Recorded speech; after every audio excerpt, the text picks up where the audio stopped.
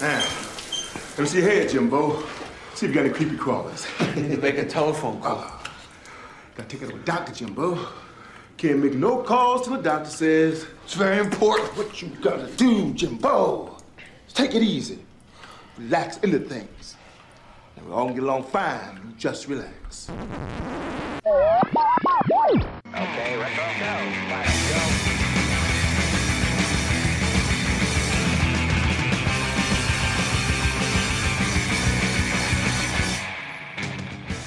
Hello and welcome. Welcome and hello. This is Wait, You Haven't Seen. And it's a show where we talk about movies, and specifically, we talk about a movie at least one of us has never seen before. I'm your host, Travis, a.k.a. TV's Travis. This is episode number 191, and the movie this week is 1995's 12 Monkeys, and joining me to talk about it is SP. And how are you doing tonight? I'm doing great, and the farther I get away from having to watch this mess, the better off that I'm getting. I feel like we're going to have a divided opinion on this movie. I can see probably. I can somewhat see where this is going. Not necessarily the IP, but definitely the movie is not the finest work of those involved. Alrighty, well, so you had never seen this before, but were you familiar with the movie or something about it at all prior to watching?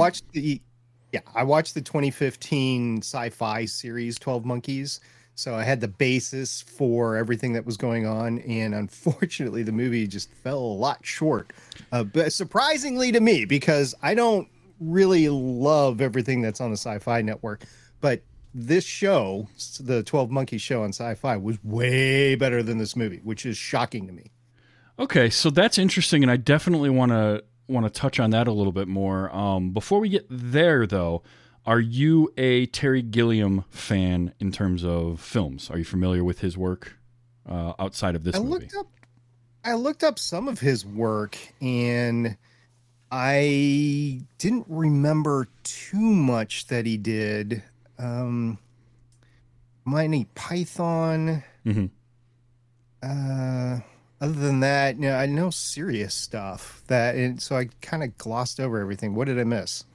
So he did Time Bandits was his back in the 80s. Brazil was a movie that he did. The Fisher King. Fear and Loathing in Las Vegas is one that he did. The Brothers Grimm with Matt Damon and Heath Ledger is another one of his, which isn't his strongest movie, but it is definitely one. So he's an interesting director. As you mentioned, he got started in Monty Python, was kind of his rise to fame. He was the token American in the group who ended up moving to England and living there anyway. But he was responsible for all of the interstitials with the cutout animation. That was all him. So anytime they'd go between segments and they had all that weird, just crazy animation with the big foot and all that, that was all Terry Gilliam stuff. He basically did mostly that and would show up for occasional sketches. And that's how he got started, and then he moved into directing, and he co-directed Monty Python and the Holy Grail with Terry Jones before going off on his own and starting to do his own movies. He is a unique person, I will say, very opinionated, but has a very distinct vision for film. So I wonder if that plays into comparing that with the series. Now, I have not seen the series. I will say that it just sort of, as much as I like this movie, I did not have an opportunity to see that, and it's one that's always been on my list of like I need to watch the 12 Monkeys series, and then something else catches my attention, or I have something else to do for a show, and I forget. I forget about it for like 6 months at a time. But I am a big fan of Terry Gilliam in his movies. He can be a little grating. He's one of those that is, he's got very strong opinions, and he makes sure that you know his opinion on stuff, and it's not always great, but his directing I've always been a fan of. So it's very interesting to see that you didn't glom onto that. How would you compare, having seen both, how would you compare this with the series? What was it about the series that worked a lot more for you than this movie did? There were a lot of similarities in the storyline, but there were marked differences that made it way better, sometimes subtle. Dr. Rayleigh was a virologist in the TV show versus a psychiatrist in the movie. I think a lot of the insanity stuff, the play up of the mental health, really did a disservice to the, not mental health, but did a disservice to the story. Yes, they had some issues with early test subjects coming back raving mad. So they referenced the issues that they were having in the movie from that point. But they also went into the Splinter Project, which was the time travel that allowed all this to happen. Okay. Whereas in the movie, you didn't get any of it. You just got this big tube that the guy went into and then whoop, he's gone.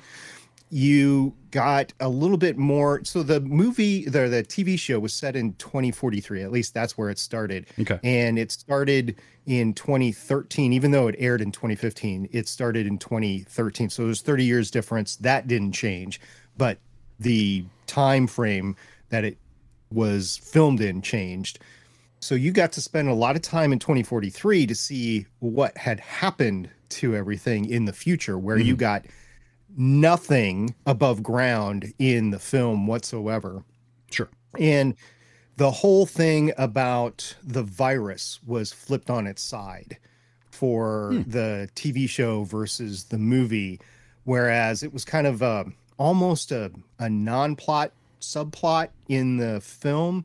It was the main plot. You were actually going after the virus and to prevent the destruction of the world and stuff like that. And it was before the pandemic. The TV show finished before the pandemic, so there was no pandemic influence on it whatsoever. Kind of like Contagion, the film Contagion. Right. But there was a lot of what you would think were similarities to the coronavirus pandemic in there as well.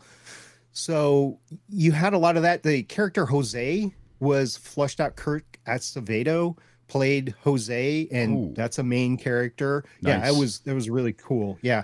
And it wasn't a bunch of crazy people. It was actually sane people trying to figure out what was going on. So that made a difference as well. The filming style wasn't as, I don't know. I didn't like the sideways camera or the diagonal camera. I didn't care for that. The deep drooling, I didn't care for that. I'm not a big Brad Pitt fan to begin with. And then his character just fed into that to me. I'm like, okay, you're just way, way crazy. And I don't think it was Bruce Willis's strongest role. Matter of fact, even though he's a good actor, even though he did time travel with Looper, even though he has all these accomplishments with sci-fi, Fifth Element, it just didn't pull off for me.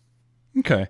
You're making me want to watch the series more because I love Kirk Acevedo. So having him play the Jose character and getting more of that character, I'm all for that. I've loved him since I saw him.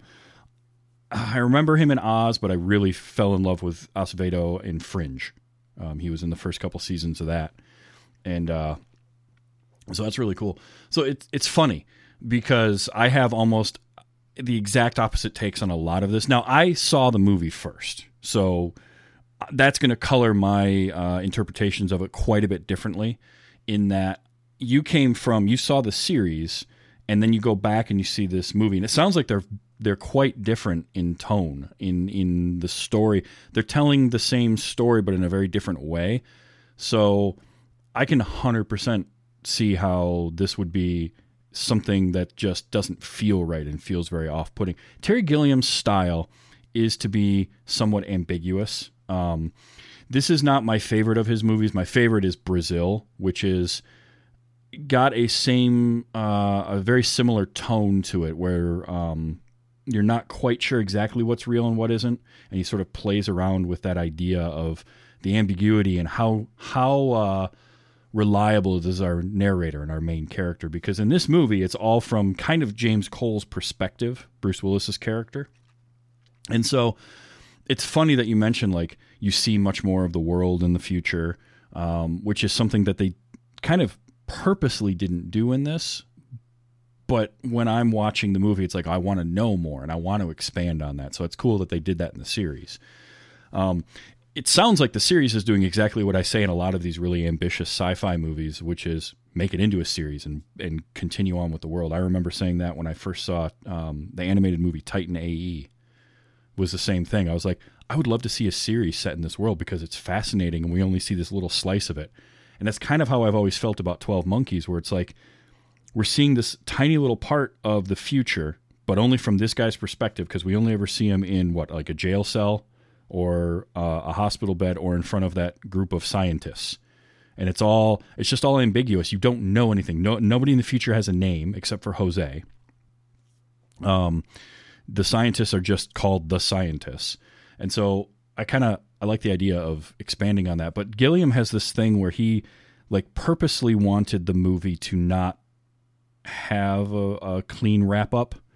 And you sort of could interpret it as like, well, maybe this guy really is just completely nuts and none of this is real, but everything is given to you like it's completely 100% real.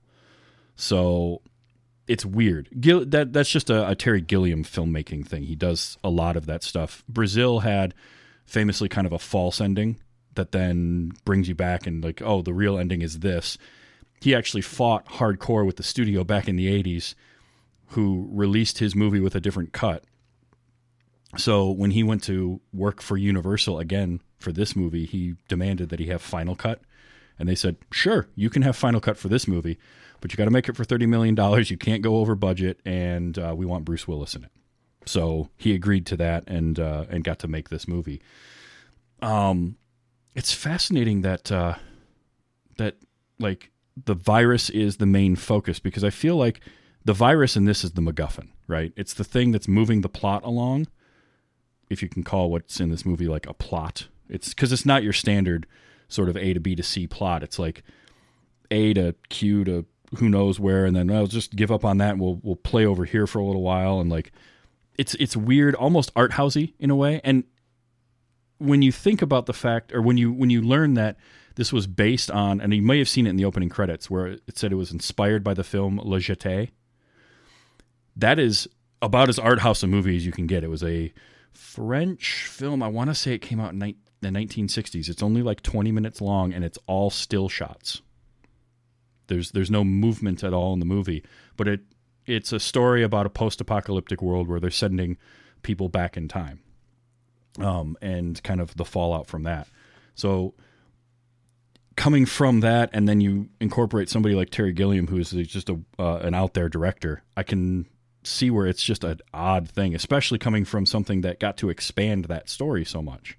I really want to watch this series. I might have to start this. Do you know, so it was a sci-fi series, right? Sci-Fi Channel? Yeah, it's on Hulu right now. It is. Okay, excellent.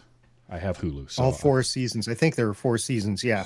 So I turned it on as a palate cleanser to this whole thing, to like, because I hadn't seen it since it aired. So I was like, oh yeah, yep.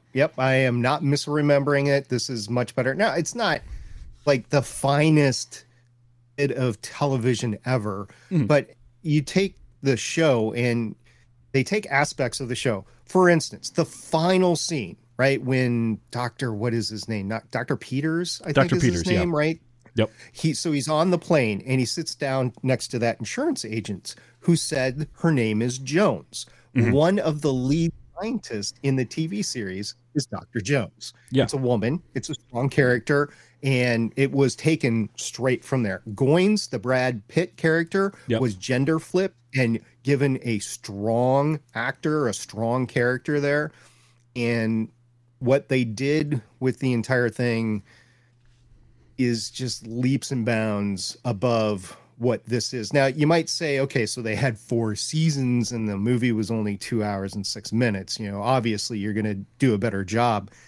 I think the unreliable narrator, it's a strong story plot device. I understand that, but it completely just mind warps you to the point of what is going on. They did none of the cause and effect for the time travel whatsoever. They explore that in the series to actually tell you you're going back and forth. And like you said, maybe the unreliable narrative in the film was he was crazy, that he wasn't going back and forth.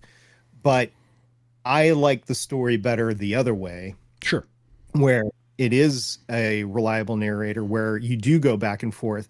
One scene in the movie theater in the film that I really enjoyed was when Bruce was talking. I think it was Bruce. He was James Colt. He was talking about seeing the movie different times, Yep. and that the movie didn't actually change, but that you as a person have changed and your perspective of the film has changed. And I'll give you a recent example for that. I am a huge Kelly Preston fan.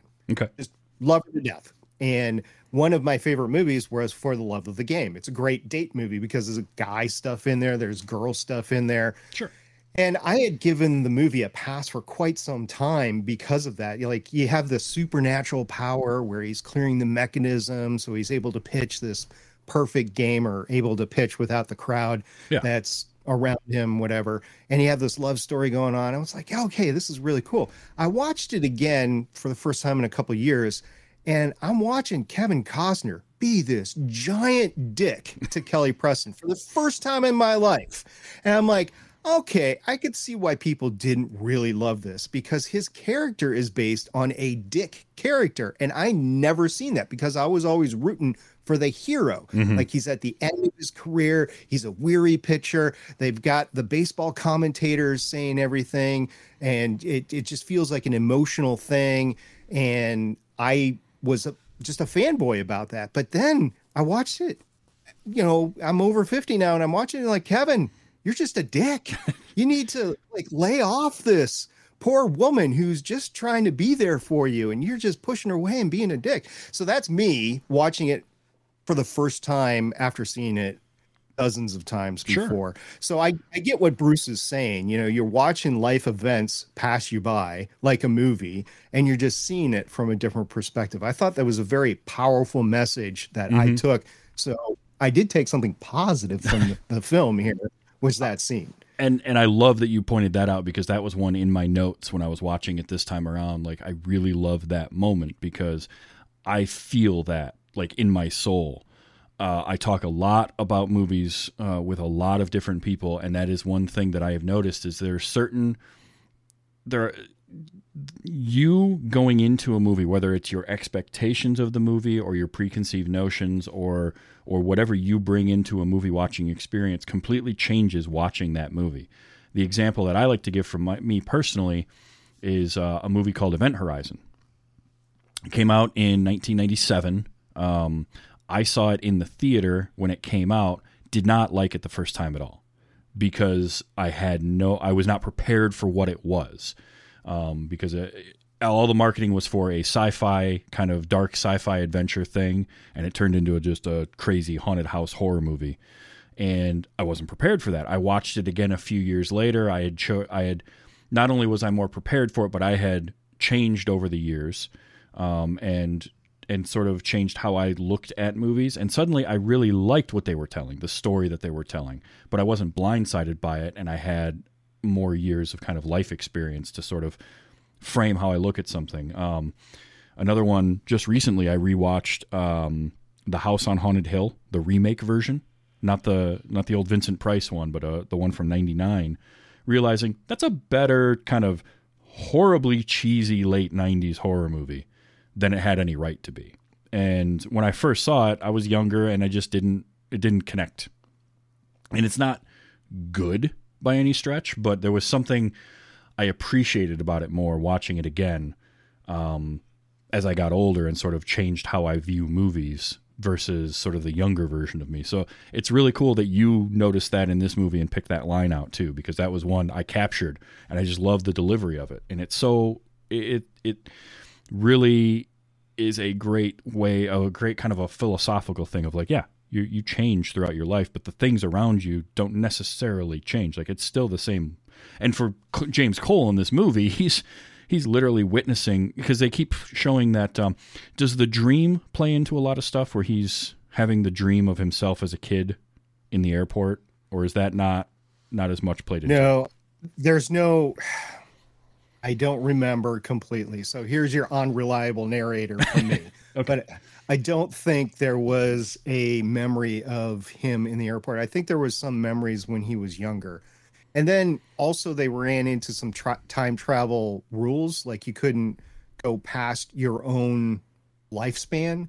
So in the film, he could go back to World War One, but he wasn't alive in World War One, so he couldn't go back that far. I think they got around that once or twice, and I can't remember how they did, but the entire thing with Rayleigh and James Cole, they were an item in the series, but I don't think it was like a start and the end. And then also with the series, you kind of remember these showrunners never knew how long they were going to actually get. Like, are we going to end at season 2? Are we going to end at season 3? Are we going to end at season 4? How are we going to actually wrap this up? And then each season, how do we take it to the next level? So they're going completely off the page by the end of the series because they just didn't know anything. So no, I don't remember this airport scene over and over. And even if they did, I think it would have been limited to the first season. And then before we get completely off of it, let me just say one other experience that I've had. I kind of backed into this movie because I did watch the series first before I watched the movie. The only other thing that I can remember that can equate to maybe a lot of people out there is if you take a look at the Starship Troopers film. The people that read the book hated the film by large part. I mean, there's probably some exceptions out there, but the people that saw the film and had no idea what was in the book enjoyed the film for what the film was. Yep. So maybe they went back to read the book and got more of what was going on in the book or not. But that's the general feeling that I got of Starship Troopers is the people that enjoyed it didn't have the background. Yet the people that had the background didn't enjoy it. So that's just an example. Yeah, and I've seen that plenty of times too. I had a friend of mine who was a huge, and probably still is, Robert Ludlum fan, loved Robert Ludlum's books. So the Bourne series, the Bourne Identity, Supremacy, all of those. And he and I went and saw the Bourne Supremacy in the theater, and he sat in that theater for 2 hours seething with anger over that movie because he had read the book, he loved them so much, and within like 5 minutes of the start of the movie, it diverges from the book almost completely, and he couldn't handle it after that. And I'm surprised he sat through the whole thing. Whereas I hadn't read those books yet, so my only real complaint was, hey, pull the camera back just a little bit from the action. I'm getting seasick. Because it was very early Paul Greengrass and everything was up close and handheld. And it's like, let's smooth that out a little bit. It's tough to tell what is happening anywhere. But yeah, I Starship Troopers is a great one because I didn't read the book. I saw the movie and it's fine. I had no problems with it at all. But then I read the book later for a class I did in college and realized, oh, that's why everybody hated that movie that I talked to. And that happens a lot with novels, too. Adapting a story from page to screen, it's not the same storytelling medium, right? So, like, you have to do things differently. Now, sometimes you can completely change things. Blade Runner is a good example where Blade Runner has some of the same core concepts as the novel Do Androids Dream of Electric Sheep, but they're very different. And so if you come at something from this idea of like, I read this book and I really like this book, and then they make a movie about it and it's not the same as the book, you're probably not going to like that. So it does kind of come back to sort of what I was saying, where it's like you bring all this stuff with you when you see a movie or you read a book, and it's always going to be unique to you. So it does make me wonder, had you seen this movie prior to the series, how different that experience would be. Not so much would you like it or not, but what level of like or dislike would you have for the movie 12 Monkeys if you didn't have the better memory of what the series told for that story and how that hit you better when you saw this for the first time. Because it sounds like, and it's what I say a lot, which is you take an ambitious story and you spread it out over more time and you can dive into things more. For instance, changing the character of Dr. Rayleigh to a virologist from a psychiatrist. That's interesting because it sounds like they don't play as much with the mental instabilities of time travel at all. No. No, not really. Like there were a couple of test subjects before James Cole that just went crazy when they came back. So there was a little bit of, we need to get the specific DNA or the specific compatibility with what is called the Splinter Project so that you could travel back and forth without going insane. Gotcha. So it's almost like the movie version of James Cole was that precursor in some ways, because that was one of the things I found interesting in the movie is Bruce Willis's performance. I liked because he gets to flip around from being like, when he first travels and he shows up in whatever time it is, whether it's 1990 or 1996, he's disoriented. He doesn't quite know what's going on yet. He's not fully, like, all the cylinders aren't quite firing. And when he goes back to the whatever, I think it's it never says it in the movie, but the trivia that I've read over the years is like 2035 is the time frame. He's same thing. When he arrives, he's a little like everything's dulled. He's not quite as sharp as he should be. And if he has enough time to stay in one time period, it smooths out. Because if the scene where he's in front of all of the doctors at the asylum the first time, he's very composed for a majority of that. Very different from the kind of drooling, raving, crazy guy that he was before. And so it's like if he has enough time after the time travel, it's sort of everything can level back out and he gets set. But it's that act of going from one time period to another, however that's done, which also is a thing that the movie just hand waves away. Like they just time travel.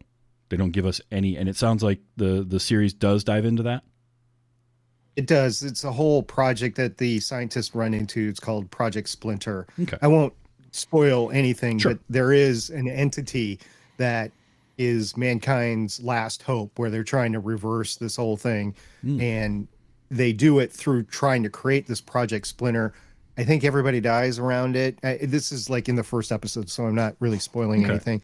And so a surviving group of military and scientists take it over, and then they reconstruct not only how this thing works, but then how to actually target, how to use it. Like, how are we going to prevent all this from happening? Because everybody's had this terrible loss. They've lost 7 billion people because the Earth's population has grown since the 5 billion people in the movie to now 7 billion people. So it's 7 billion people. So yeah, they're trying to bring back loved ones. They're trying to make it so it never happened.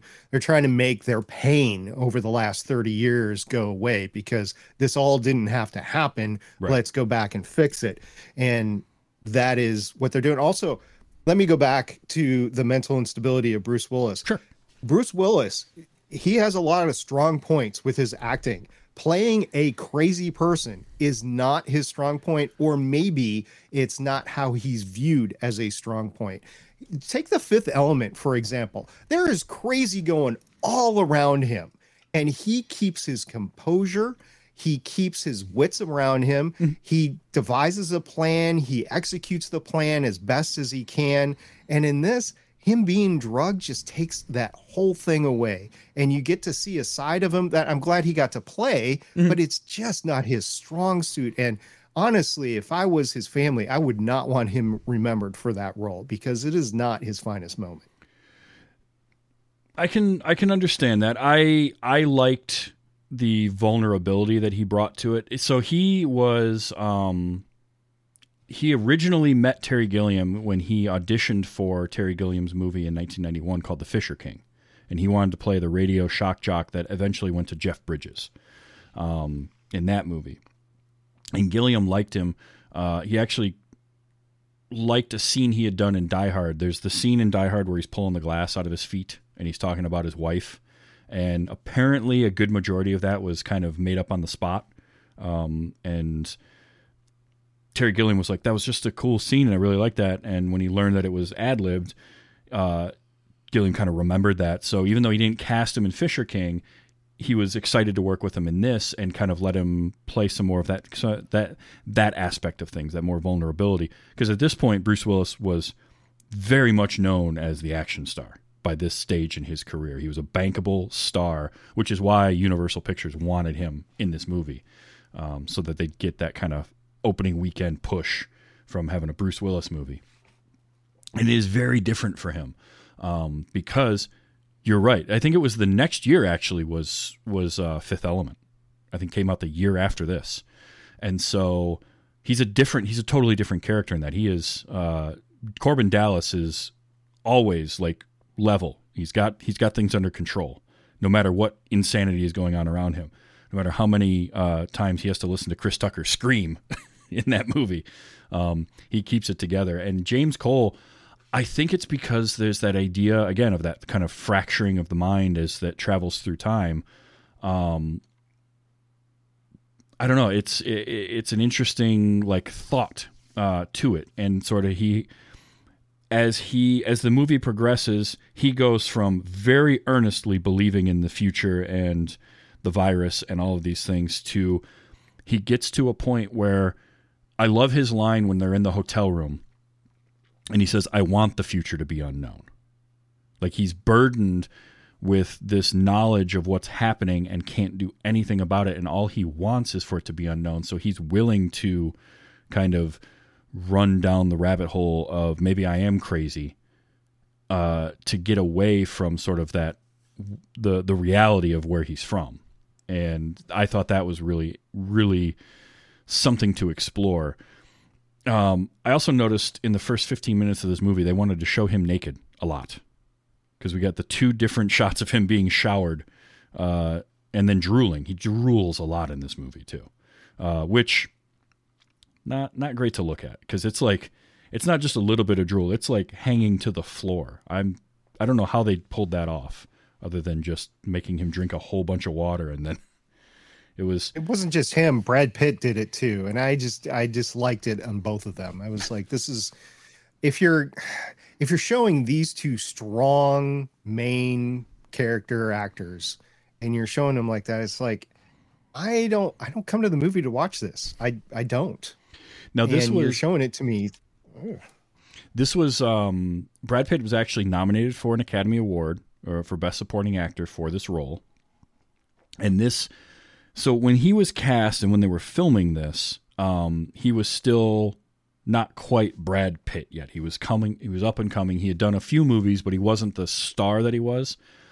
While they were filming this and before it released is when Legends of the Fall and Seven both came out, and those really rocketed him. So he's suddenly a much bigger star by the time this hit. His performance in this is just manic and crazy and out there, and he's just like going for it, which I'm fine with. But I also like Brad Pitt. I think that he's just a very charismatic actor, and so I love to see somebody just have fun with a role, and you can kind of tell he's having fun with that. Sort of, as he's aged, he's gotten to a point of having more fun on screen, it looks like. I just saw him recently in the movie Bullet Train, and in that he's playing he's an aging hitman of some kind. So he's a hitman, but now he's in his 50s, and he's kind of rethinking his life, and he wants to kind of go along more of a path of nonviolence, but he's still doing jobs. And so it's just there's a lot of deadpan and sarcasm in it, and he's having a lot of fun with that role, and I like to see that. And this was one of those roles where he's just having fun. Like he basically gets to do whatever he wants and act out. And I have to think for an actor that can be kind of a freeing thing to just be able to go nuts on it too. There's also, whether it's true or not, the story that Terry Gilliam took his cigarettes away from him while they were filming to make him more manic, which I don't know that I believe it, but at the same time, with the stories from Terry Gilliam that I've heard and seen in documentaries, I kind of want to believe it because he would do that. I'm biased. I'm not a big Brad Pitt fan to begin with. However, I didn't like the drooling. Same with Bruce Willis. I think It was a disservice to both of those guys to do it. I know, if they're leaning into the mental health thing and unreliable narratives, I could see why they wanted to show it, but I don't think it was necessary to show it on screen. Him acting like the crazy goings, that was fine as an actor. Like I didn't like Brad Pitt, but the crazy goings, okay, I could see that. Because again, coming off the series, Jennifer Goins is crazy. She turns out to be incredibly intelligent, but she's crazy. And I could see the similarities there between the two roles. The fact that it didn't have anything to do with anything other than let the animals go is like, okay, so you had this crazy plot going on that had nothing to do with what was actually going on with Dr. Peters. It was the misdirect there, I think, was too big of a jump for me. But Brad Pitt, good crazy. He can definitely do that. I think also aesthetically, the contact that he wore in the one eye helped because that made him just look is even odder because his one eye is just so off and it makes his face look weird. And you mentioned you didn't like the angles and the Dutch tilts that they do in this, and that is something I don't like overuse of them. Which some directors can do, and Terry Gilliam definitely does a lot of wide-angle lenses up very close, so everything is distorted, and a lot of tilts. And I think the reason that for me in this movie it worked is because this movie is meant to have you never quite feel comfortable with what's going on the screen and never quite fully grasp what's happening. And so all of that stuff plays into it. The tilting the camera, moving it around in weird ways, getting way up close on somebody with a wide angle lens so their nose gets really distorted and all of that. It's all done with a purpose to make you feel disoriented. And so for me, I like that personally.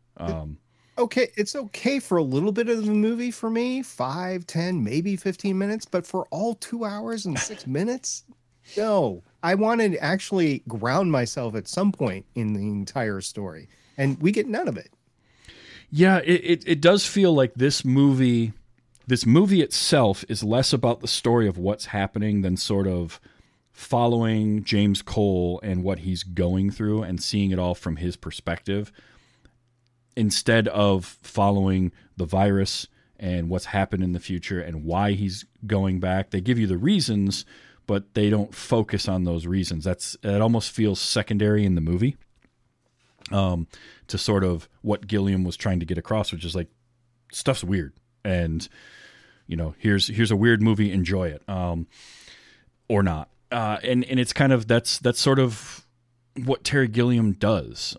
He just kind of is this like really out there artist, or that's how he sees himself, and so.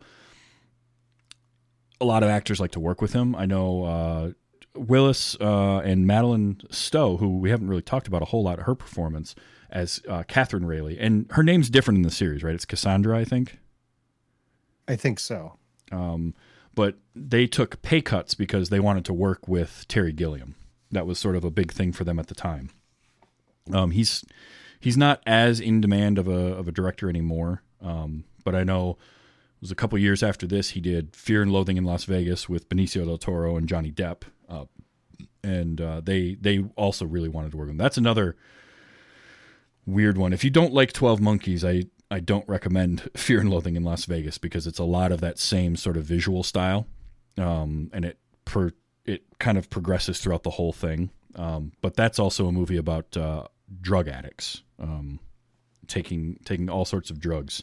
So again, it sort of fits the narrative of what Gilliam, like the vision of what he has for the story, but it doesn't make sense in terms of like, we're telling you a story, here it is, and watch it unfold, as much as it is, here's an experience this with us. And I think that is the biggest difference I'm getting from the series, which expanding on this story, because I think from a writing aspect, the concepts in this script are really interesting. In this idea of fatalism, determination. Here's James Cole keeps going back in time trying to fix things, and we don't see any of the ripple effect of that. And usually time travel movies do that, right? If something changes in the past, you see that change in the future. The closest we get to that is Jose showing up at the end at the airport in the movie, and telling him, "Hey, we just got we got your message. I'm here to help," and handing him the pistol, and then the woman on the plane. Because she's one of the scientists in the future. And so you can interpret that as they got the information enough to send her back, maybe, or it's her from that current year, and she just happened to run into him. Could kind of go either way, and that's, again, that ambiguity. I like to think that maybe they figured something out and they sent her back, but because we never get any kind of resolution and to the story, it's left open-ended. I know when I was younger, I definitely assumed, oh no, this is Dr. Peters meeting her on the plane as he's going out to spread the virus everywhere. And basically everything that happened in the movie didn't change anything. The virus still happens.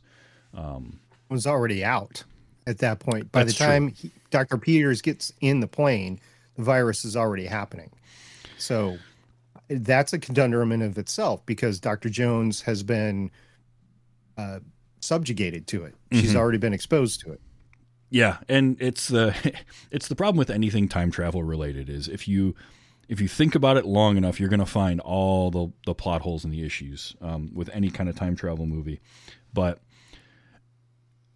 I'm going to come back to it. I really want to watch this series now and see this world expanded, because the closest we got to that was when Cole goes to the surface at the beginning of the movie in the really crazy clear plastic suit and the body condom that he's wearing, and collecting samples. And you get the shots of like the lion on top of the library and the bear and all of that.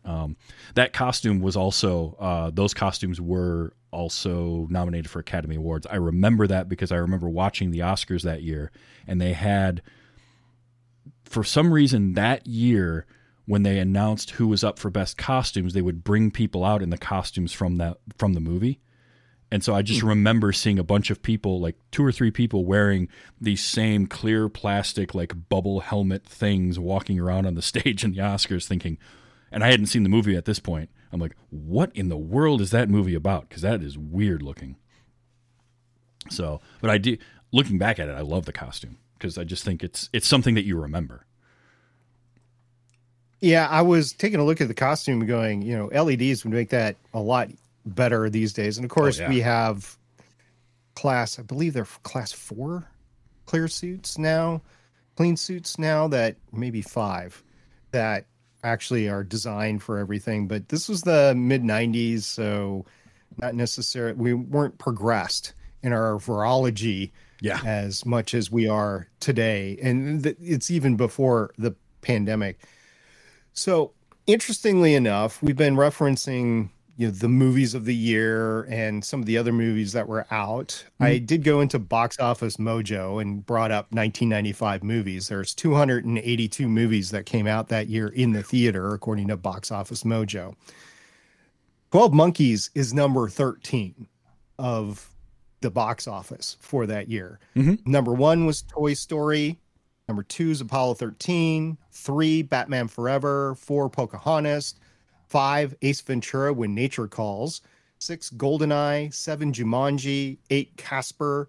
9 is 7. 10, Die Hard with a Vengeance. So a little bit of Bruce Willis there too. Crimson Tide is 11. Waterworld is number 12. And then 12 Monkeys. And then right underneath there, Dangerous Minds, Mr.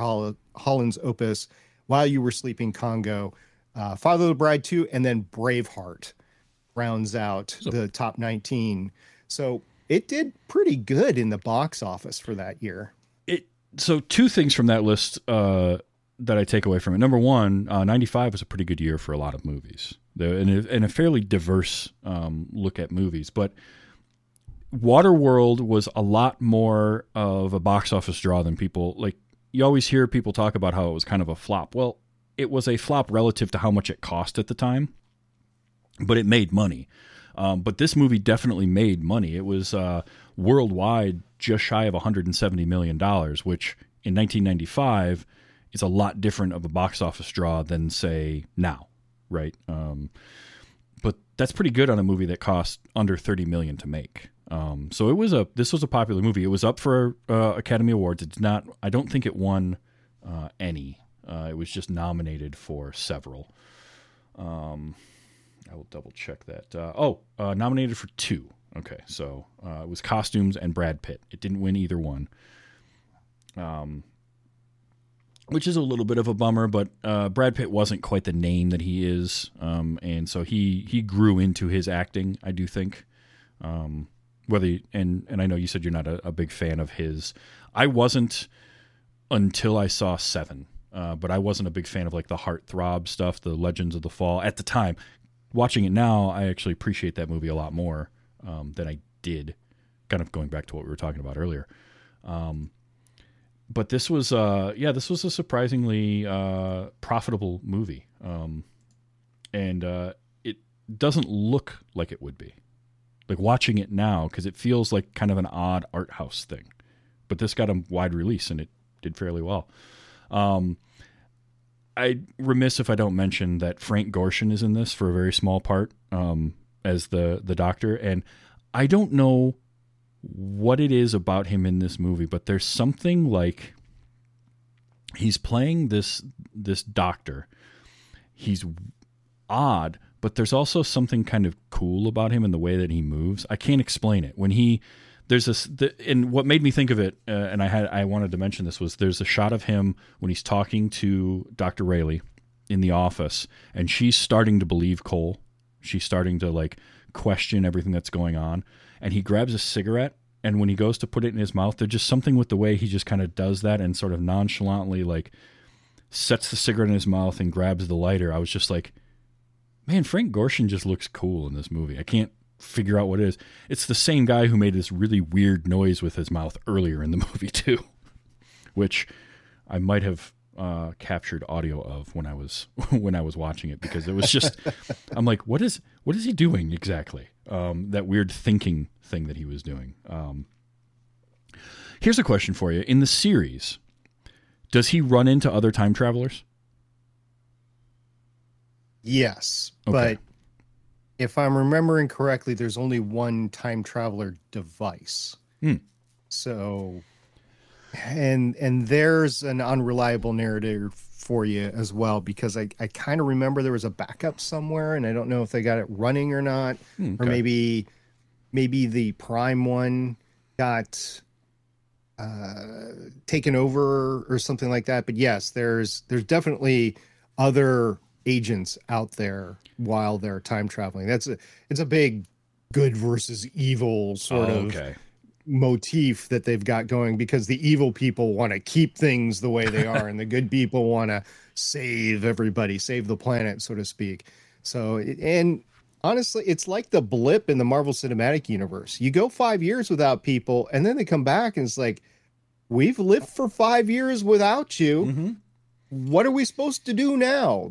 People have moved on. We thought you were gone. We thought you were dead. Mm-hmm. We've grieved for the most part. I know some people in the movies and the TV shows, the Disney Plus, some people have issues with the people that have left, and maybe some people take their own lives, or maybe some people get sick and die of cancer while they're waiting for everybody else to come back, even though they don't know that people are coming back. But right. So it's very similar to that in terms of where your modern moviegoer might be thinking, right? In terms of, there's 30 years of stuff that's happened. Yeah. There's 30 years of cannibalism. There's 30 years of people beating the crap out of other people just to survive, right? Mm-hmm. And you're gonna go back on all that. There's good stuff that happened too, and you're gonna go back on that too. It's tough when you think about time travel to go back to fix something where so much time has progressed. Yeah. And the reason I ask is, like, number one, all of that kind of stuff is really fascinating. And that's the kind of thing that a series can look at more, because you just have more time. You have more time to ask those questions.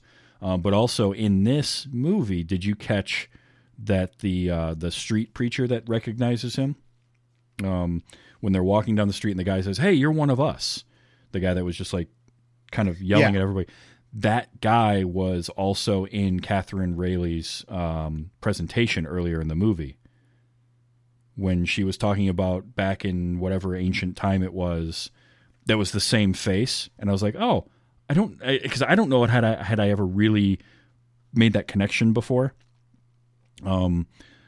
where I realized, oh, that's the same person.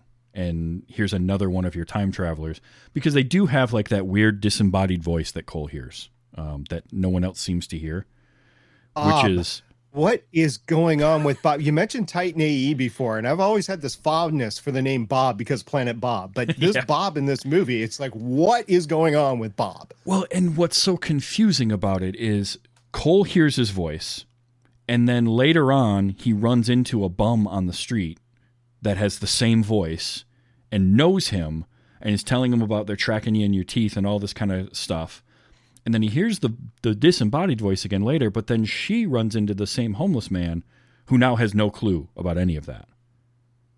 And so it's very confusing, because if it's part of his own psychosis, how did she know about it?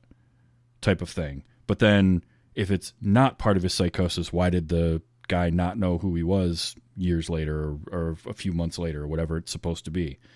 It is very confusing. I will give you that.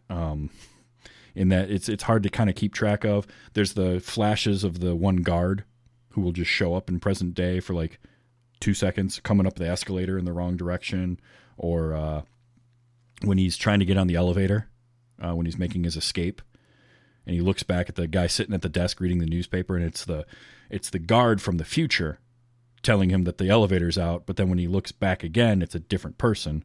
So there is a lot of disorientation and a lot of confusing things in there. I have always kind of made the joke that Terry Gilliam movies I never understand the first time I see them. Like I almost have to watch one of his movies twice before it starts to sink in and make any sense. And this is one that really plays with that because of all those things. So it was just one of those that I thought was interesting to have the character, the voice talking to him. It seems to know a whole lot of stuff, but yet who is he and why is he dealing with the scientists? How does he know any of this? Why is he just a voice? It's very strange. There's a lot of really strange in this. Dr. Peters in this movie, he has almost no screen time. Like he's barely in it. I have a feeling he's more important in the series.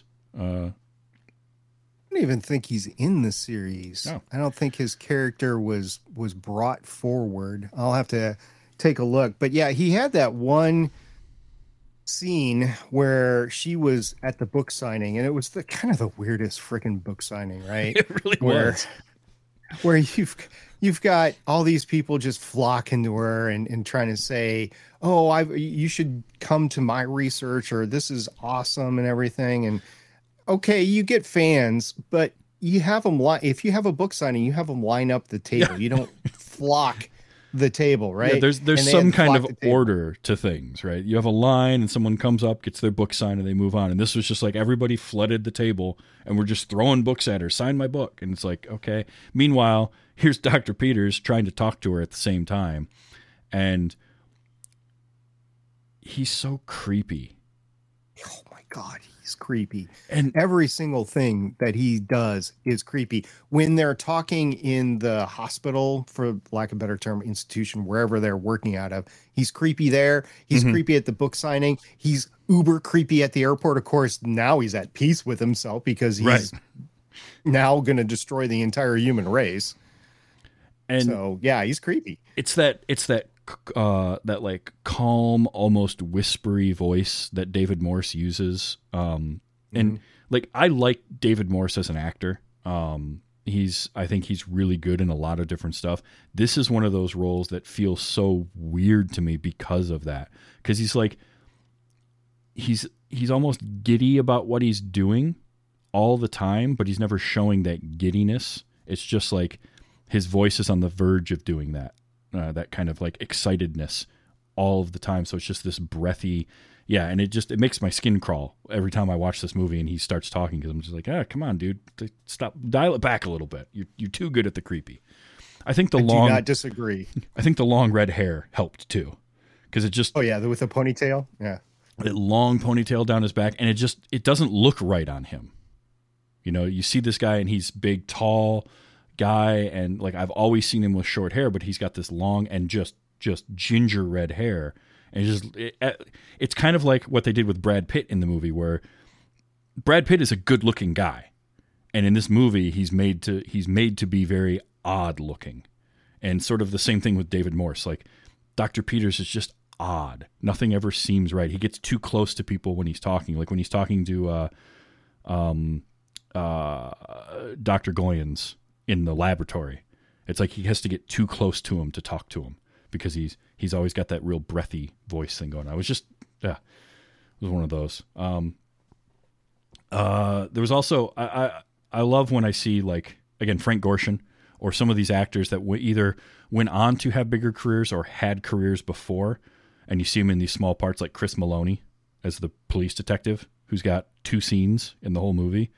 And of course he went on to be Detective Stabler in Law and Order SVU. I think he was on that show for 10 years or something. 20 years or whatever. I don't know how long that one ran, but yeah, I instantly recognized him from that show. He's got a lot more hair in this movie than I'm used to seeing him with. But and also talk about getting typecast. Like, he was a cop even back then. He just always played cops of some kind, it seems. But yeah, some people can't break out of whatever they're typecast, and if you're a working actor, at some point you got to make a decision of, I need money. Yeah. So, and then I don't know who she is at all, but the cabbie at the end. Yeah. What was her name? She was meant to look that up. She might be one of my favorite taxi drivers in a movie. There's something about her, like, she's that kind of straight from central casting New York cabbie, even though it's in Philadelphia. There was just something about her, like her performance and her demeanor as the cab driver, and I loved it. Maybe it's because she was really good at the kind of taxi driver banter that you have to do when you're driving. And I've done that in the past, but she was great. Her name is Annie Golden, and she's not really noted for anything. She was in Orange is the New Black, but I never watched that, so I don't know if she was in there. She was in there for 46 episodes, so she was, apparently she was around for a while. I don't know, something just so great about that particular character in that moment. I think maybe because that's one of the happier moments in the movie too. Like, this is a dour movie. This is a very, like, downer of a film for most of it. So to have that moment, maybe I remember that just more fondly, because at that point, Dr. Rayleigh's feeling better. She's kind of come back around to being like, oh, no, okay, they're just letting animals out. Like, that's the reveal that the Army of the 12 Monkeys is just a dumb college activist group. But I loved the cab driver. Right. So there's a couple of things at the end.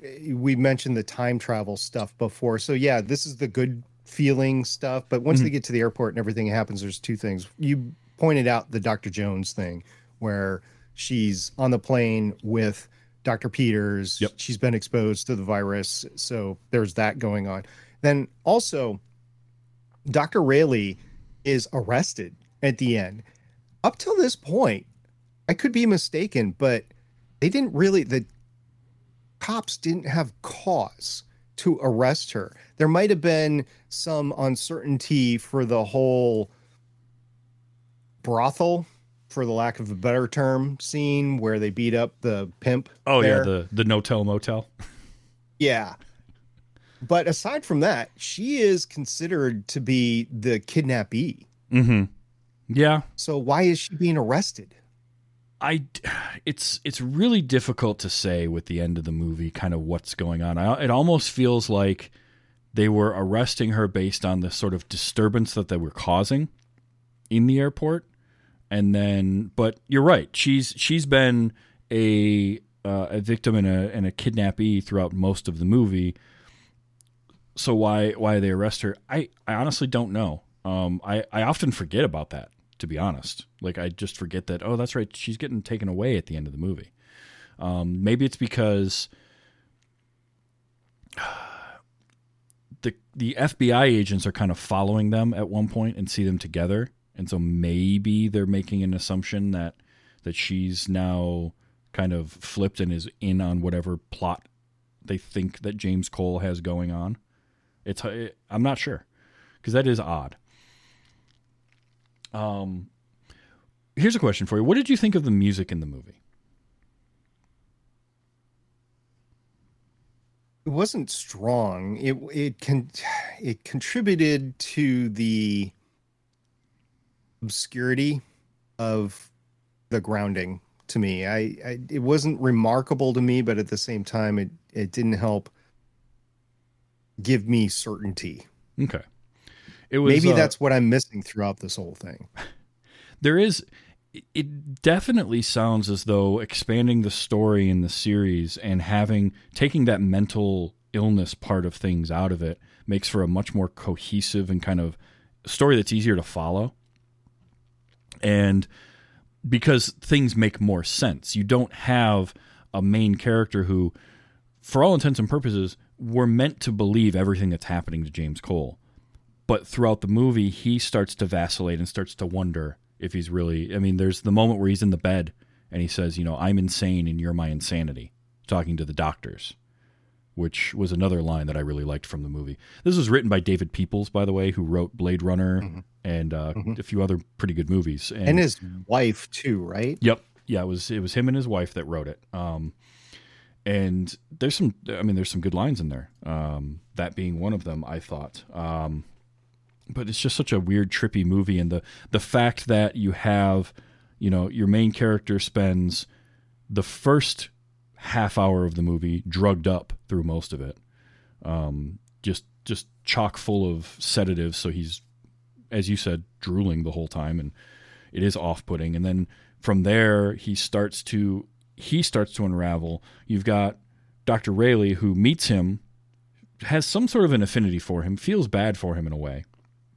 And then 6 years go by and the guy just shows back up, and then she's afraid for him. He kidnaps her, but then she starts to come around to kind of what he's saying based on, things like him talking about the kid in the well, and it being a fake thing and kind of all of that. And she starts to listen to him. So now they're reversed. He's trying to convince himself that he's insane, and she is starting to believe all the stories that he's been telling her that up until that point she believed were constructs of his own mind. And so it does, like, it moves back and forth, and it can be very odd and confusing to try and follow. Like, well, wait, who thinks what at this point? And then to have everything, continue on until the end, and things happen like her getting arrested, and you don't know why. Like, why are the police doing whatever they're doing at all? Why did they just shoot him on sight without...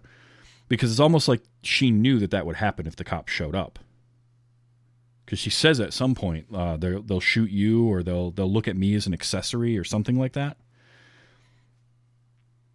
Yeah, they'll have... I can't remember what was said, but it was before they went through security, before she got the tickets. One difference between the series and the film is the film was in the mid-90s. In the mid-90s, I won't say there weren't a lot of strong female characters, but there's nowhere near as many strong female characters as there are today. And the series really explores strong female characters. For one thing, the Brad Pitt character is a strong female character. The actress that plays the Goins character, I can't remember her name off the top of my head, but she is just fantastic. And then you've got several of the other characters in there as well. There's like a Black Hat character that is just amazing. Dr. Jones is fully fleshed out, and she is amazing. And there's just this breadth of characters, both in present day and in the future, in the 2040s, that are amazing. I'm not going to say that the Dr. Rayleigh in the film was not a strong character. I had some difficulties, probably because of the unreliable narrative that was going on, where she was a little bit hysterical at some points, where I was like, it's not necessarily what I'm used to. But then again, I did live through the 90s, so I understand why movies went that way in the 90s, and Dr. Rayleigh was portrayed like that. So that is a difference between the two, is you get many more strong female characters and many more balanced female characters in the future, and that makes for a better series in of itself. And as Emily Hampshire plays Jennifer Goines in the series, and I like she's amazing. I like switching that up and having that Goines character being a woman in the series. I think that's just based on my knowledge of the movie, I think that's an interesting way to kind of update the story a little bit. So, and you're right, the 90s definitely was a very different time writing characters at all, and certainly female characters were not written nearly as strong, or didn't typically, like, one of the things with Dr. Rayleigh in this is it doesn't feel like she has a lot of her own kind of agency. She's being swept along in whatever's going on, but she doesn't really have a say in what's happening. Whether it's the other doctors, not really, like, they sort of believe in her, but kind of not. They're a little bit dismissive. Like, there's that whole scene where Frank Gorshin's doctor is like, you know, you're being very defensive, and she's trying to explain that she's not, but he's just not listening to her. So there's a lot of that goes on too. And yeah, I can 100% see that. So it's great that they fleshed out more characters and have them, I think, be more. It makes for more interesting stories too, instead of just being the same types of characters all the time. So I did like. There's that. more. I just didn't want to spoil anything, so I was just going off of kind of what we knew already. Yeah, no, I appreciate that. Just you've convinced me to watch it finally. Like, I'm going to, and I'm really curious to see how the series from me works based on because I really, really enjoy this movie. So I'm just interested in that part of it. I did mention the music, and one of the things I wanted to mention, and I did not know this until today, is the guy that composed the music for this, Paul Buckmaster. He wasn't really a film score type person. He's not your John Williams, Howard Shore, where he's got a long history of film scores. He's more just kind of the record industry. But he did do the music, or at least the opening theme, for a 90s era cartoon called Peter Pan and the Pirates.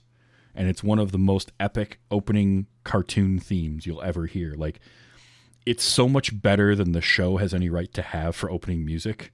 And I had no idea that he had done that. And I remember the song from the opening of Peter Pan and the Pirates. And then I read that earlier tonight. I'm like, Paul Buckmaster did both of those. That's crazy. Because the music in this it's based on, I guess, Argentinian tango is where that kind of accordion opening theme thing comes from that plays throughout the movie.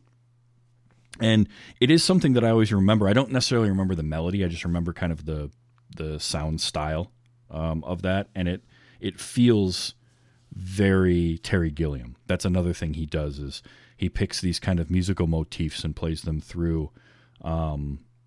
There's what's the song that the scientists are singing when he comes back to the future? It's like Blue Valentine or something. Oh yeah, I forgot. That went in and out of my ears when it was on screen. It's whatever one that they also played in the car. Terry Gilliam did a similar thing in the movie Brazil. Is a song called Brazil that plays throughout the whole thing. They come back to it all the time. So he likes to do stuff with that too. And it's always very odd music. It's not like what you would traditionally think of in a movie or kind of pop music. It's this sort of just, I don't want to say avant-garde, but like out there, a little different, a little left to center. So you said that Buckman, right? Is that his name? Buckmaster. Buckmaster. You said he did one of the most iconic cartoon themes. Is it as iconic as the 92 X-Men, the animated series theme, or are we talking just completely different genre? A different style, but it's like that, where that opening theme is just so good, and the 90s X-Men cartoon was good, and I very much enjoyed it, but that opening theme is like way better than, it goes so much harder than it needs to for the opening to a cartoon. It's like that. That opening. Now, instead of being kind of synthesized and rock based, it's very sort of traditional orchestral for Peter Pan and the Pirates, but it's that level of like, wow, this is way more than they needed to do for this show. Yeah, same era, 90 to 91, 65 episodes, and X-Men the Animated Series ran for 5 years, starting in 92. Okay. Which is coming back. Yes, Disney's... I know. So I do a podcast on the Marvel Cinematic Universe called Legends of S.H.I.E.L.D., and we are rewatching, and for me, it's the first time. The early 90s, I didn't get to watch too many movies and TVs just because of where I was in life. I won't go into it, but I'd never seen it. So I'm watching for the first time the 92 X-Men the Animated Series. We actually interviewed Eric and Julia Lewald. And Eric Lewald was basically the showrunner. They didn't really have showrunners back then, but he was basically the showrunner for it. And his wife was one of the writers on the show. So we interviewed them a couple of weeks back. And we've gone into the history and stuff like that. Now, I bring up Legends of S.H.I.E.L.D. not necessarily for the music, but it's cool to talk about the music between the two composers.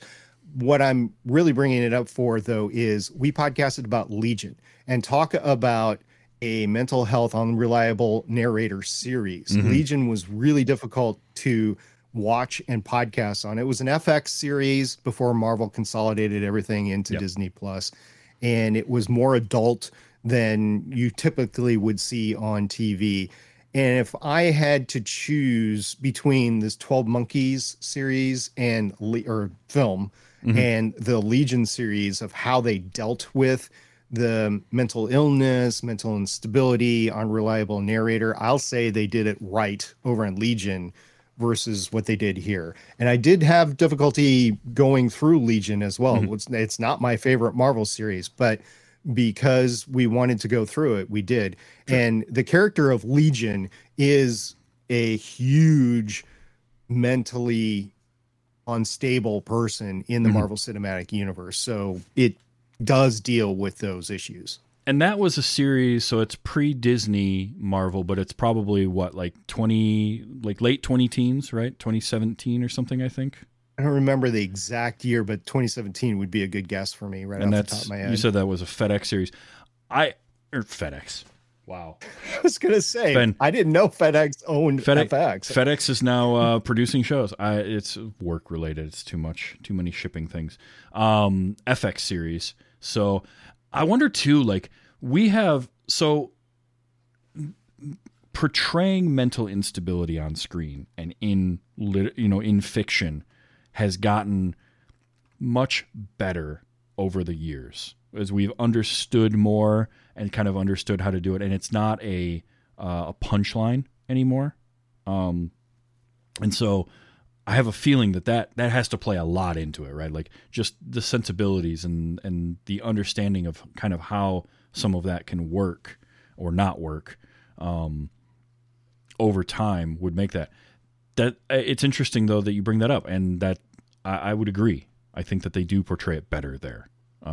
Because I think here it does feel as though I think because in 12 Monkeys, it's taken to an extreme for an absurd level with just how, all the scenes, those early scenes in the asylum, which were filmed at Eastern State Penitentiary, which is a very famous prison in Pennsylvania that now is like a haunted attraction. That's where they filmed it. It's been abandoned for a long time, but so it's not like Welcome to the Rock. Yeah, no, not quite. You just had to get that in there. It's good with the gray beard. It works perfectly too. Thank you. But it's it's almost to a cartoonish level, that absurdity of how out there everyone is, and like Jeffrey, for instance, yelling at somebody for sitting in his chair and like freaking out, and it's that mania, that manic energy that he brings. There's something again that just it's like cranked up to 11 and made to be more outlandish, which for this movie for me worked, but I can understand it not in a lot of other ways too. So I mean, look, I'm glad that you got to see this movie, even if you probably didn't love the time, the 2 hours you spent watching it. But at the same time, for me, it's interesting because I get to hear about it from a different perspective, coming at it from somebody who hasn't seen it before and has a background with the story that's being told, but from a different point of view in terms of just having seen that series first.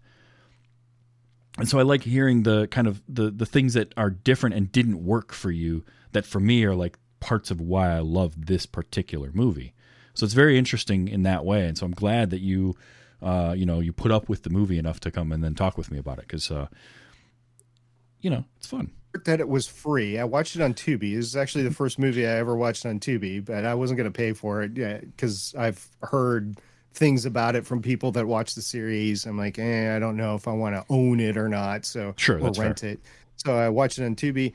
Commercials weren't too bad, by the way, on Tubi on this. There were some, but it wasn't bad.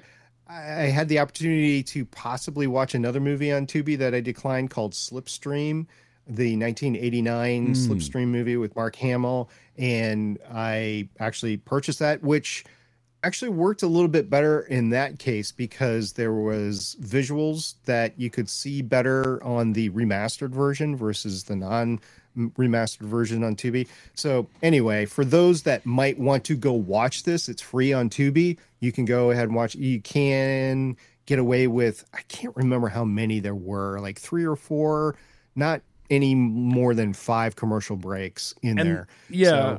Tubi is a surprisingly good service in that they've got a really extensive library of stuff, and their commercial breaks, there's commercials, and I know some people that would just immediately refuse to watch anything because of that, but they're not super intrusive, and they're short. They're like 90 seconds usually for a break. And I don't think that it was remastered in any way, like on TV, right? Mm-hmm. We've shortened it for runtime, or we've clipped stuff out because we couldn't show it due to ratings or whatever. I don't think they're doing that on Tubi.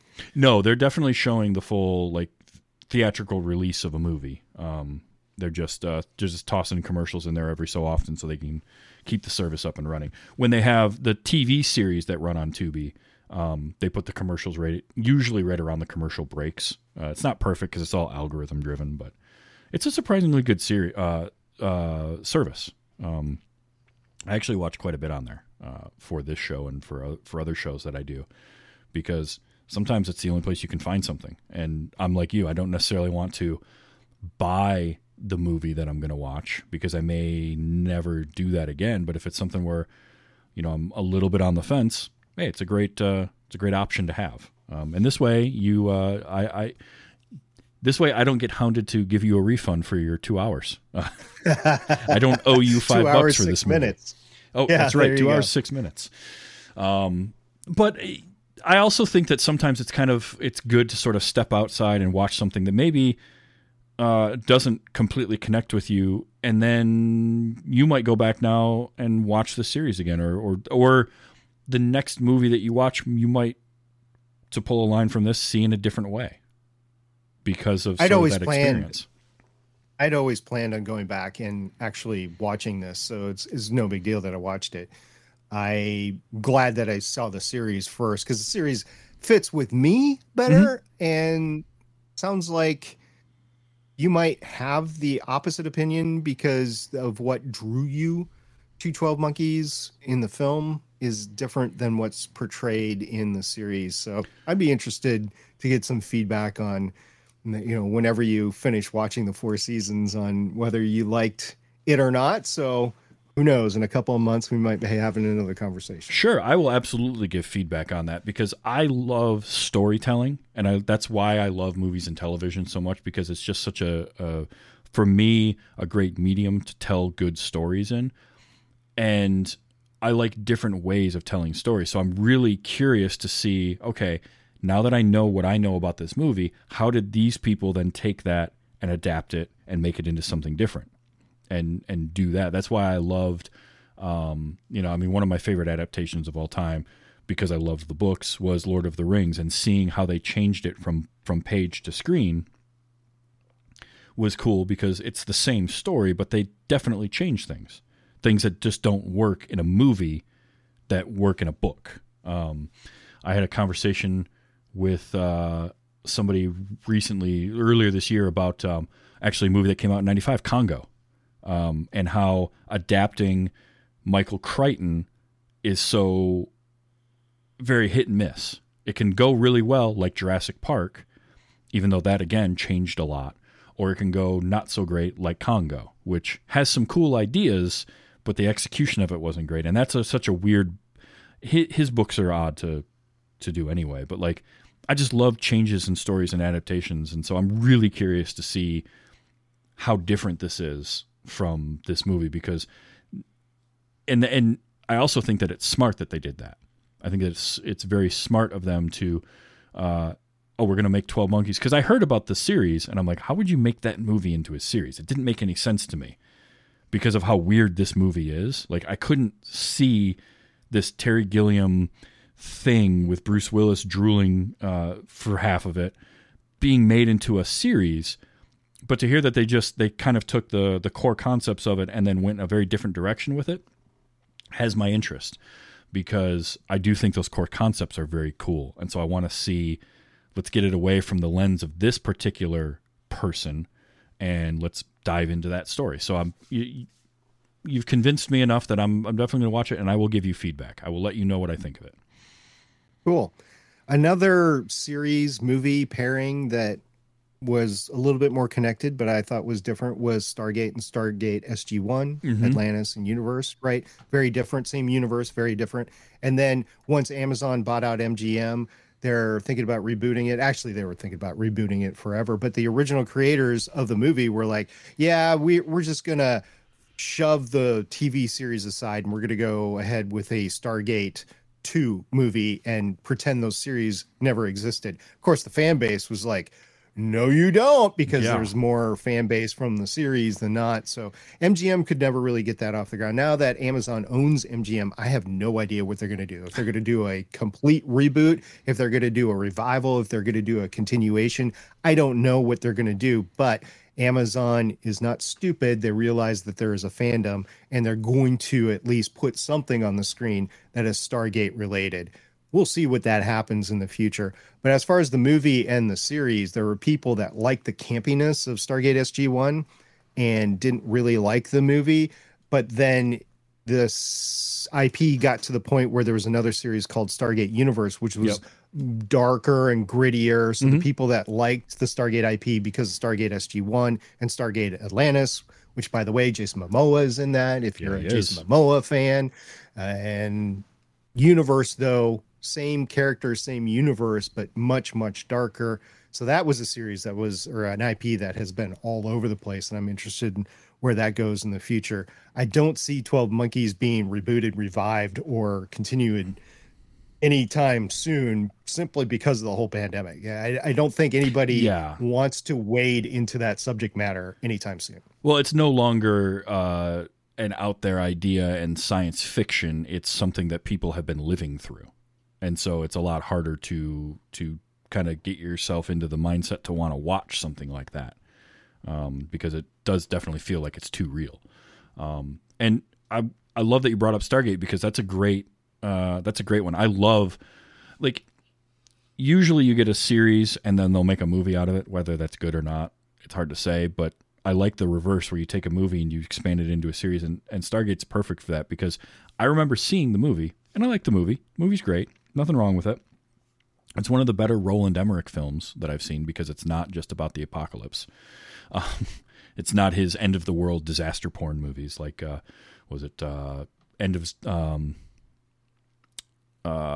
Day After Tomorrow and 2012 and his latest one, Moonfall. Is it? I don't remember. Whatever one. I have not seen Moonfall yet. Where the moon's another one that's on my list. Yeah. But like, I love Stargate, and then when the series came out, you're right, they went in a different direction with it, and it worked, and it was great. And I remember Stargate Atlantis premiering, and watching that and seeing Jason Momoa, young Jason Momoa at that. I didn't watch Universe. That's the only one I didn't, because it just happened to hit at a time when I didn't have enough time to watch it. And From what I hear, that one started off a little slow, but got better kind of as it went. I'm curious to see that one at some point. Yeah, they totally shifted it towards the end because they got a lot of bad reviews, bad critics on the whole thing. I mean, they were going into the darker, grittier side of things. You got to remember when Battlestar Galactica was out, which was darker and grittier. Yeah. Stargate was already out. Stargate started on Showtime and then migrated to Sci-Fi Channel, Skiffy, Sci-Fi, whatever you want to call it. I think they were at like season 7 out of 10 with Stargate SG-1 when Battlestar Galactica actually made it into series. There was the whole mini series in 2003, 2004, and then they said, okay, we're going to go ahead with a series. And I think there were about season 7 or 8 out of the 10 by the time that BSG was going. So they had already had the campy going for quite some time, and they continued it with Atlantis. But I think they wanted to recreate and rekindle the fandom by saying, oh, we can go dark and gritty too. So they did that with Universe, and then the Stargate fandom said, this is not what we signed up for. So they changed it back. But by that time, it was kind of a Enterprise issue with the Star Wars or I'm sorry. Star Trek.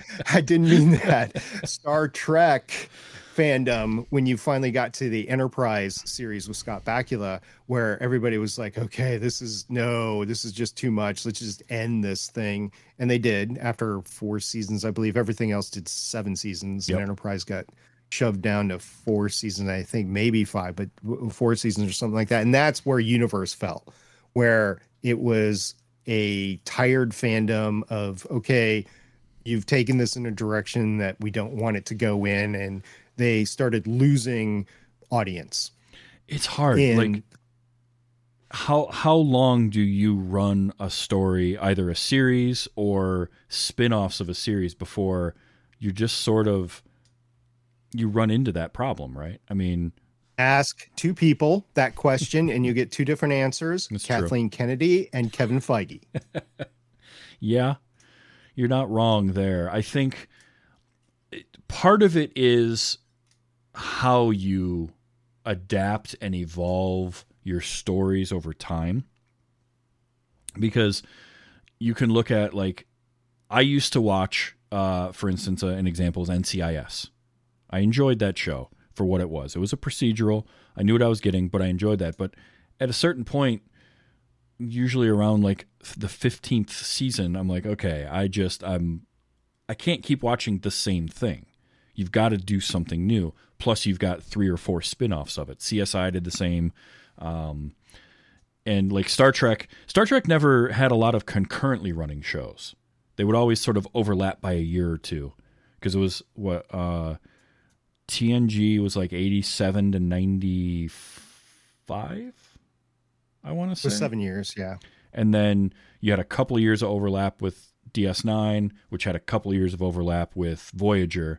But they weren't connected just because of where they were. Yeah. Yeah, and I think that's another part of it too. And then when you do a tonal shift, it can be difficult, because half your fandom is like, cool, this is new, this is something exciting. Maybe less than half. And the others are like, this is different, and I fear change, and I don't want this. And it's balancing that. Battlestar Galactica with Starbuck. There's your example right there. Yeah. Yep. Plus, that early 2000s BSG series really changed a lot of things and made other series try to then copy it, I think would be a way to put it, but like get the same idea. So you saw all of a sudden a shift from, because pre Battlestar Galactica, you had SG-1. Farscape was another show that was real big in the early 2000s, late 90s, and that was very campy. Andromeda. Babylon 5. Yeah, which I'm curious to see that new series. Right? Is it a new series, or are they doing a movie? I forget. And this is another thing. I think it's going to be a continuation. I don't think it's going to be a reboot or a revival. I think it's going to be a continuation. I could be wrong on that, but that's how I remember it. So we'll see there. As far as BSG, it's interesting to note that the showrunner for that, Ronald D. Moore, came out of Star Trek. Star Trek Voyager, he tried to take that into a darker, gritty, and DS9 it's tried to take that into a darker, grittier place.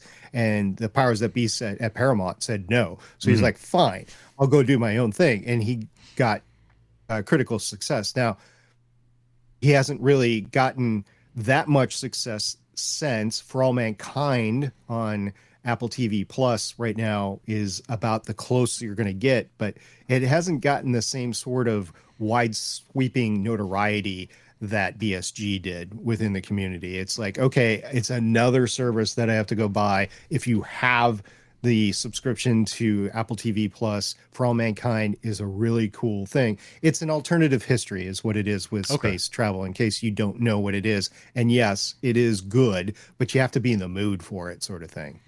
Okay. It's always interesting to see when a show comes along that does something different than what you have, and then to see sort of the fallout of that, BSG being that one where your sci-fi previous to that, especially like major series, were kind of one way, and then seeing things, superhero movies are another one, with kind of Marvel style movies versus DC going in a different direction with a lot of theirs, whether it works for you or not. And then seeing sort of the crossing of all of that, as media always tries to play catch up. Somebody will make one thing that's different. You get that lightning in a bottle. I had this discussion about Thor: Love and Thunder versus Thor: Ragnarok, and how people were complaining about a lot of stuff in Love and Thunder that Ragnarok did essentially the same thing. And I was sort of like, well, yeah, but Ragnarok, when it did it, it was new, and we hadn't seen that yet. And now we're seeing it, but it's just, we're seeing it again. There's one big difference between those two movies, and it's those dang screaming goats.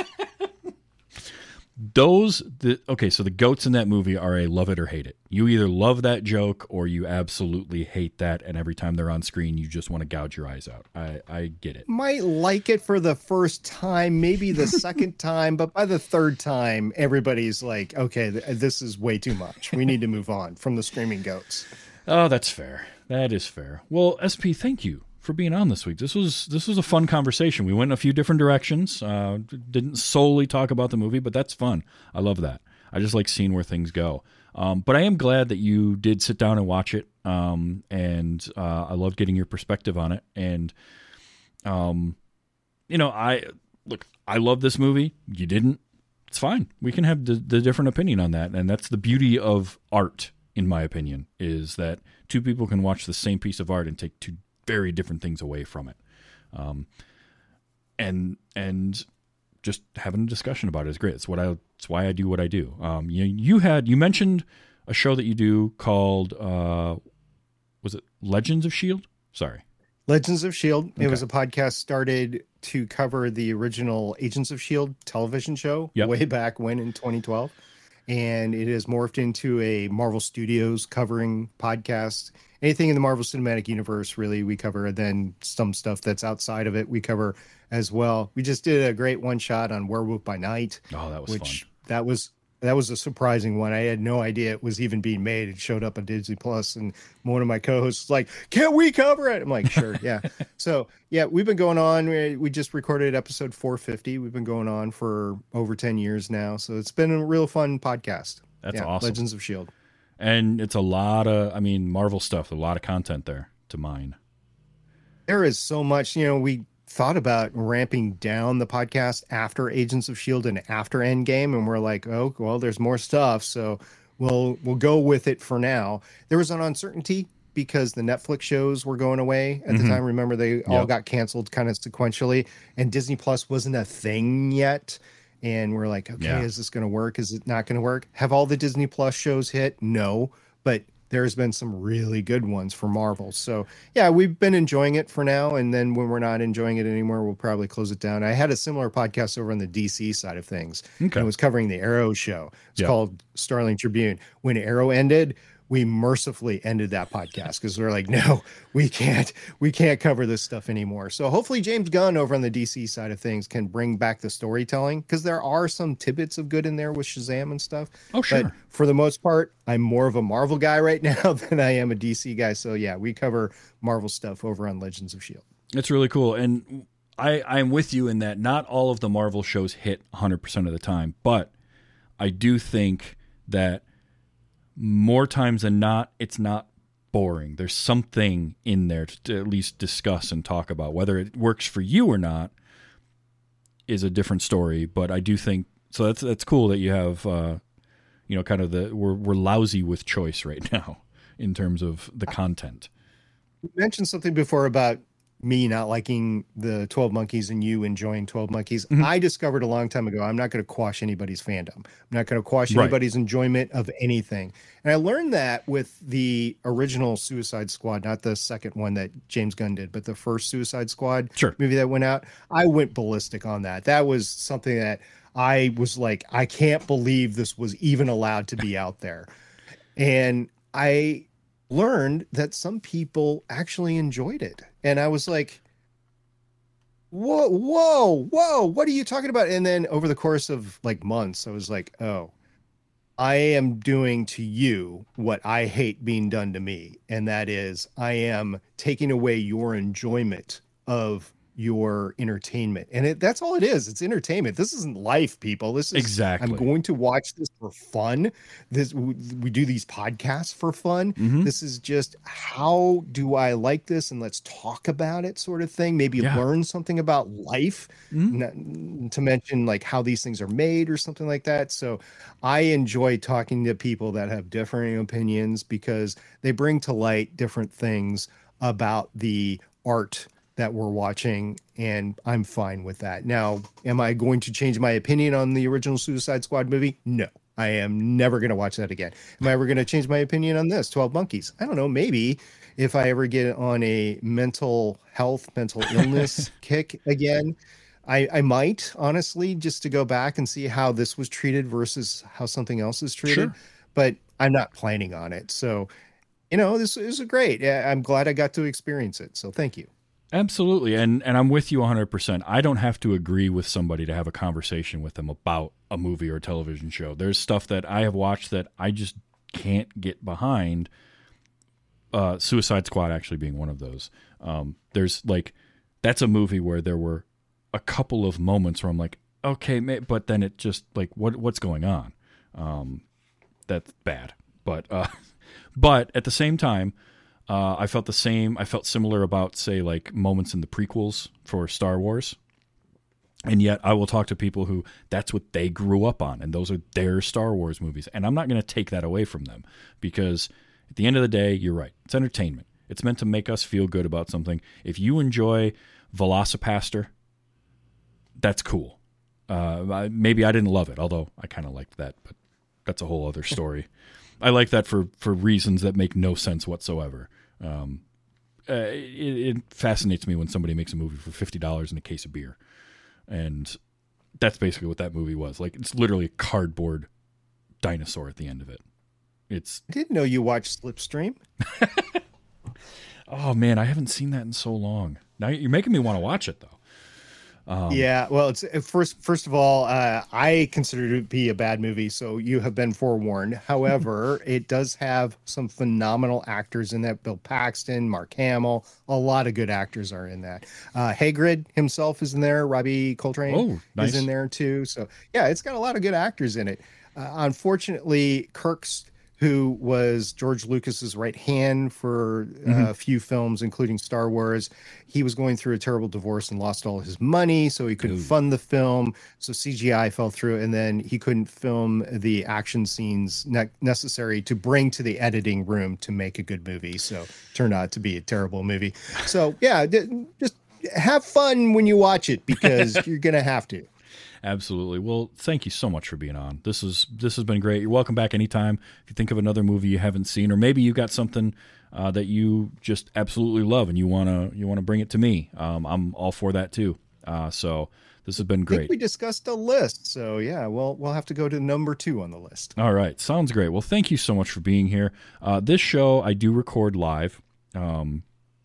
Sunday nights, 8 p.m. Eastern time at twitch.tv/TV's Travis. You can hang out in the chat room. and chat with us during a movie. Norm was in the chat tonight. It's also, the show does have a Patreon, patreon.com/WYHS. You can support the show there if you'd like to for as little as $1 an episode.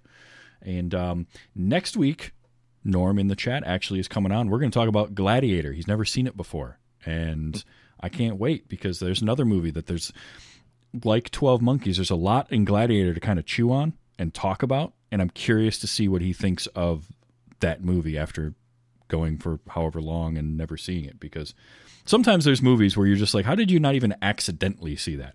Last week, I had Brian Ibbett on, and he had never seen the original 1978 Halloween.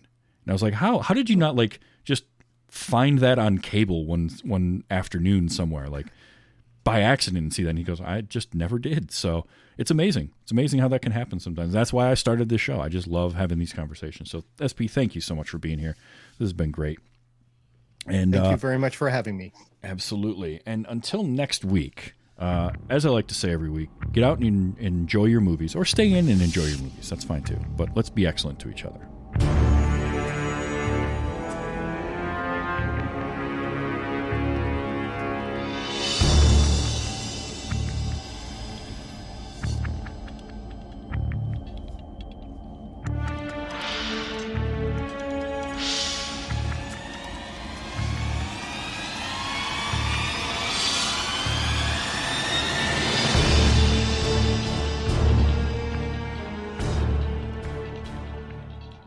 Colonics for everyone!